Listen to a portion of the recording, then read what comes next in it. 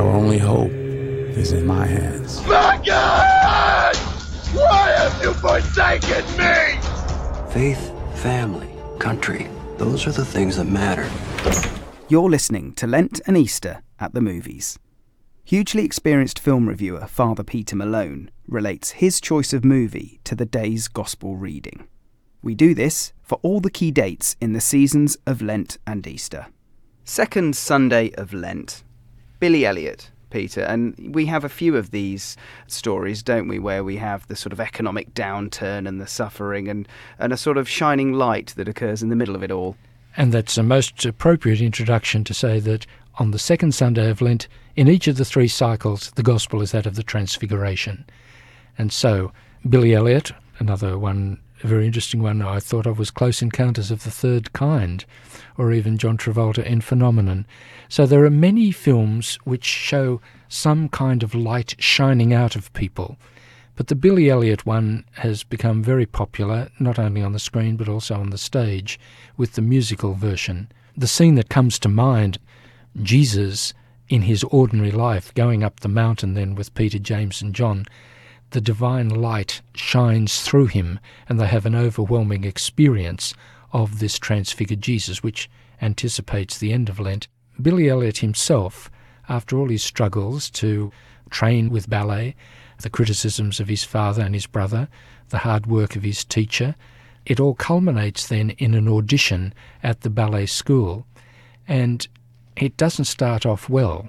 It's a bit like the downturn that you were mentioning economically, but he has a downturn in confidence. He's irritated with the other candidates.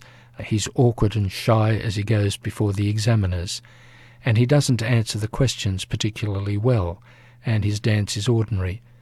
But one of the examiners actually asks him how he felt, how he feels as he dances, and he uses the image of electricity, that somehow or other something sparks inside him, that there is a light, there is an energy, there is a fire, and then he dances full of that light and fire, which to me is an example of a human transfiguration.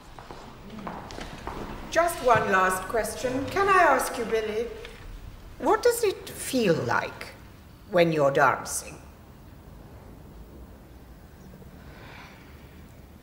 Sort of feels good. It's sort of stiff and that.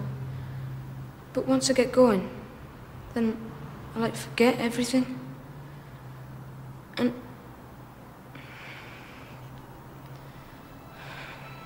sort of disappear. Sort of disappear. Like I feel a change in my whole body. And like there's fire in my body. Just there. Flying. Like a bird. Like electricity. Dancing, that's not what young lads in the northeast do, is it? It isn't, but I would guess that after the story of Billy Elliot, it has become much more acceptable and much more something to be desired, as Billy Elliot, the ordinary boy from ordinary circumstances, was able to show that artistic flair, that energy, and as I said, that transforming, transfiguring light.